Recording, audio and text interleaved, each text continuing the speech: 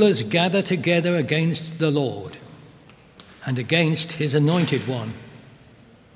Let us break their chains, they say, and throw off their fetters. The one enthroned in heaven laughs. The Lord scoffs at them. Then he rebukes them in his anger and terrifies them in his wrath, saying, I have installed my king on Zion, my holy hill. I will proclaim the decree of the Lord. He said to me, you are my son. Today I have become your father. Ask of me, and I will make the nations your inheritance, the ends of the earth your possession. You rule them with an iron scepter. You will dash them into pieces like pottery. Therefore, you kings, be wise, be warned. You rulers of the earth, serve the Lord with fear and rejoice with trembling. Kiss the Son, lest he be angry, and you be destroyed in your way. For his wrath can flare up in a moment. Blessed are all who take refuge in him. This is the word of the Lord. Our second reading is from the Gospel according to Matthew, chapter 2, beginning at verse 1, on page 966 in the Church Bibles. After Jesus was born in Bethlehem in Judea, during the time of King Herod, Magi from the east came to Jerusalem and asked, where is the one who has been born King of the Jews? We saw his star in the east and have come to worship him. When King Herod heard this, he was disturbed, and all Jerusalem with him. When he had called together all the people's chief priests and teachers of the law, he asked them where the Christ was to be born. In Bethlehem in Judea, they replied, for this is what the prophet has written. But you, Bethlehem, in the land of Judah, are by no means least among the rulers of Judah. For out of you will come a ruler who will be the shepherd of my people Israel. Then Herod called the Magi secretly and found out from them the exact time the star had appeared. He sent them to Bethlehem and said, go and make a careful search for the child. As soon as you find him, report to me, so that I too may go and worship him. After they heard the king, they went on their way, and the star they had seen in the east went ahead of them until it stopped over the place where the child was. When they saw the star, they were overjoyed. On coming to the house, they saw the child with his mother Mary, and they bowed down and worshipped him. Then they opened their treasures and presented him with gifts of gold and of incense and of myrrh. And having been warned in a dream not to go back to Herod, they returned to their country by another route. This is the word of the Lord. Thanks be to God. Well, good morning, everyone, and Merry Christmas to you all. It's lovely to see you all this morning. what I'd like you to do to start off with is to turn to the person sat next to you or the little group around you and ask them, what things do we enjoy at Christmas that we don't enjoy at any other time? So what do we enjoy at Christmas? You've got about 30 seconds to do that while I just get myself ready. That we don't enjoy at other times. Put your hands up and tell me. Yes. Sprouts. Yeah, we never like sprouts throughout the whole year and we get to enjoy them at Christmas. Okay, what else? What else do we enjoy at Christmas? I heard loads of you talking. Yes, Rachel. Christmas crackers. Yeah, absolutely. Christmas crackers. Anything else? Yes. Christmas trees. Yeah, we don't put them up at any other time. Yeah. Pigs in blankets. Well, they're a good all year round thing. Bacon and sausages. Yes. Christmas pudding. Absolutely. Now, I've got a big Christmas cracker. Do you want to see my Christmas cracker? Yeah. You want to see my Christmas cracker? Yeah. All right, there we go. Okay. Now, I'm going to need a couple of volunteers to help me with my Christmas cracker. Okay. Now, I did say that it was a big Christmas cracker. Okay. So, can I have? Yes. Come and join me up the front. Okay. And who else? Let's pick someone else. Come on then, Tyler. Come and join me. Now, what I need you two to do for me, okay, is you need to look out on this big church congregation, and I need you to find the two big, strongest people in this church. Okay, so look around and see who looks big and strong. I mean, that guy over there with the Christmas jumper on, with Father Christmas and the green top, he looks pretty strong. So go and find a couple of really strong people in this church and bring them back up here, because we need to open this Christmas cracker. We're going to need some help to do it. Go for it. Go find someone big and strong. You can't choose me. I'm sorry. Okay. On this side. And what's your name?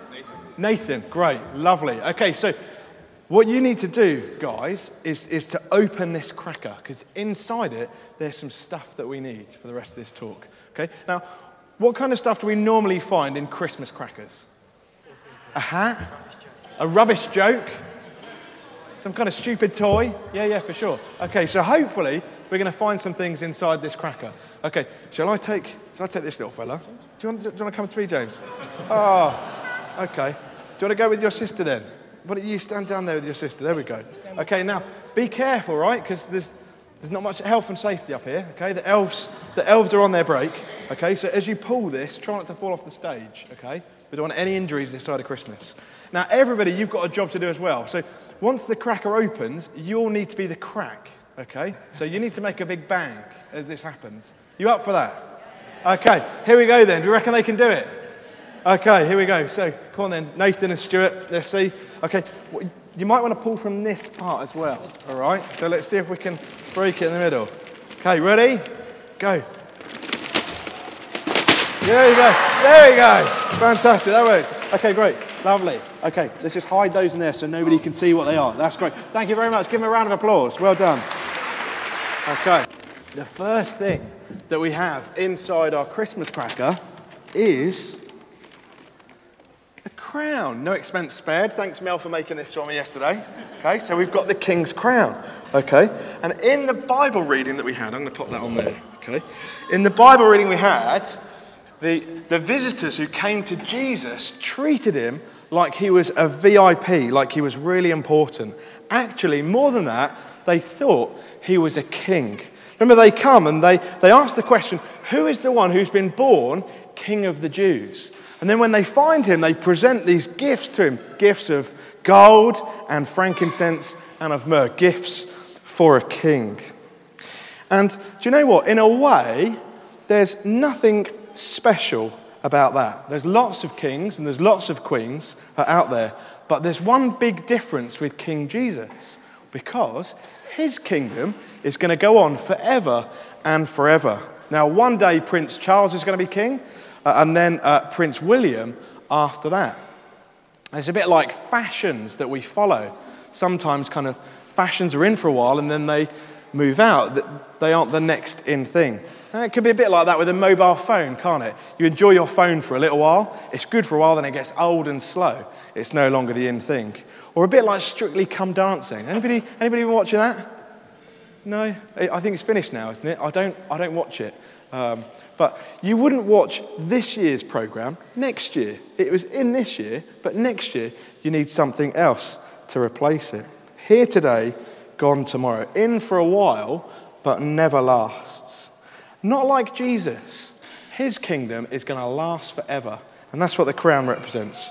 God came in the person of Jesus to show us what his amazing kingdom was going to be like. And he invites us to enter his kingdom with him. But how do we get there? How do we get to Jesus' kingdom? Well, that's the second thing that's inside this big cracker is a magnet and a cross. Okay? A magnet and a cross. You see, it seems quite strange, doesn't it, on Christmas Eve to be thinking about the death of Jesus. Why should we be thinking at all about Jesus dying? Isn't that something that we just think about at Easter?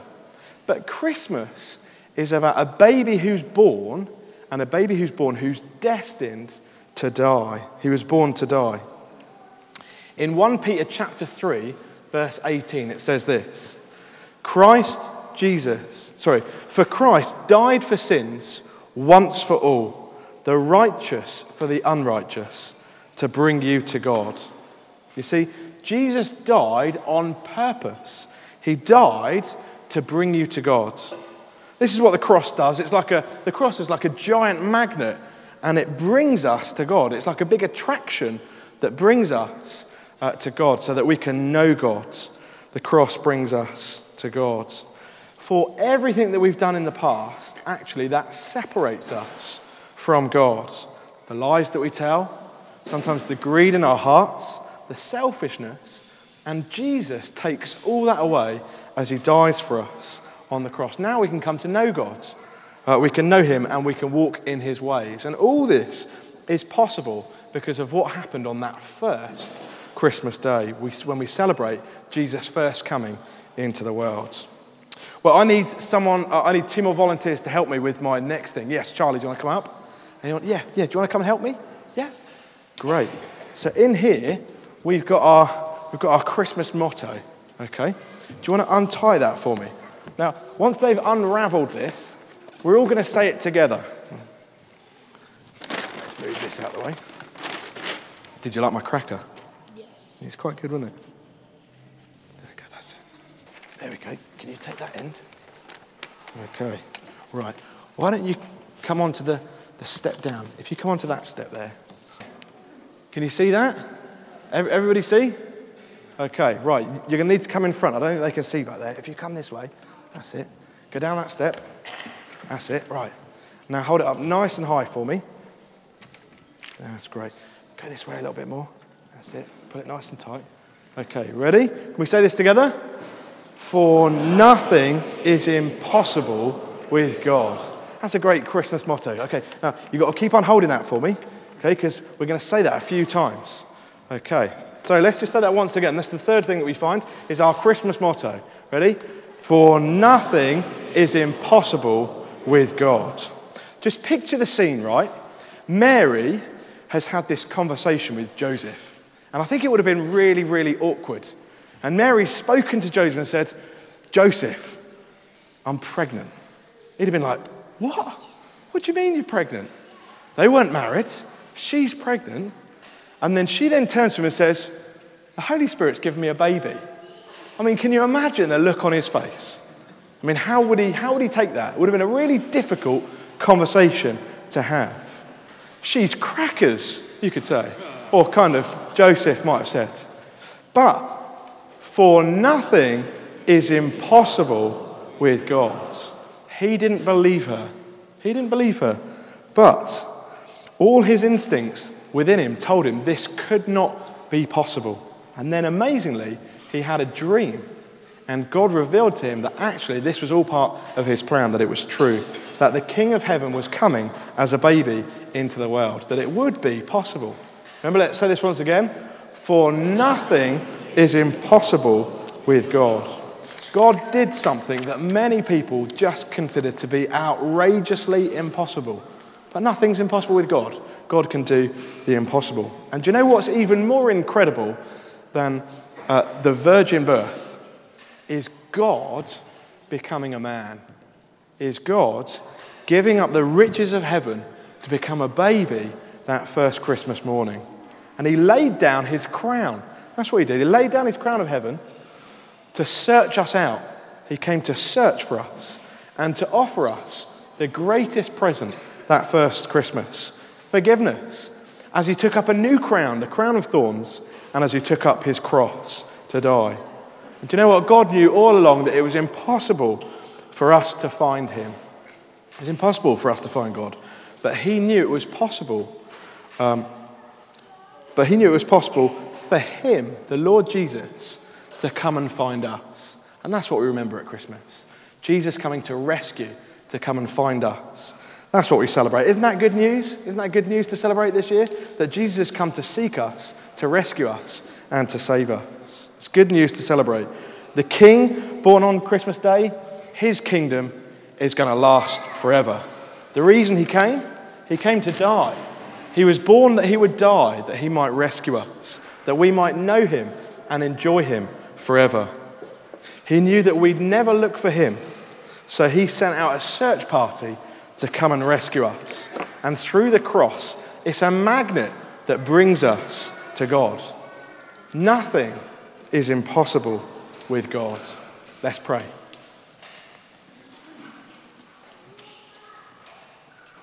Lord God, it's crackers to refuse you this year.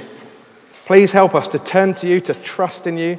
Please, would the cross draw us to you? Would we live by the cross? Would we trust in the cross? And would we build our lives upon it? Please, would this Christmas be such an amazing celebration for each and every one of us as we remember Jesus' first coming and look forward to his second coming, where his kingdom will have no end. Amen. Amen. Thanks very much, guys. Thank you.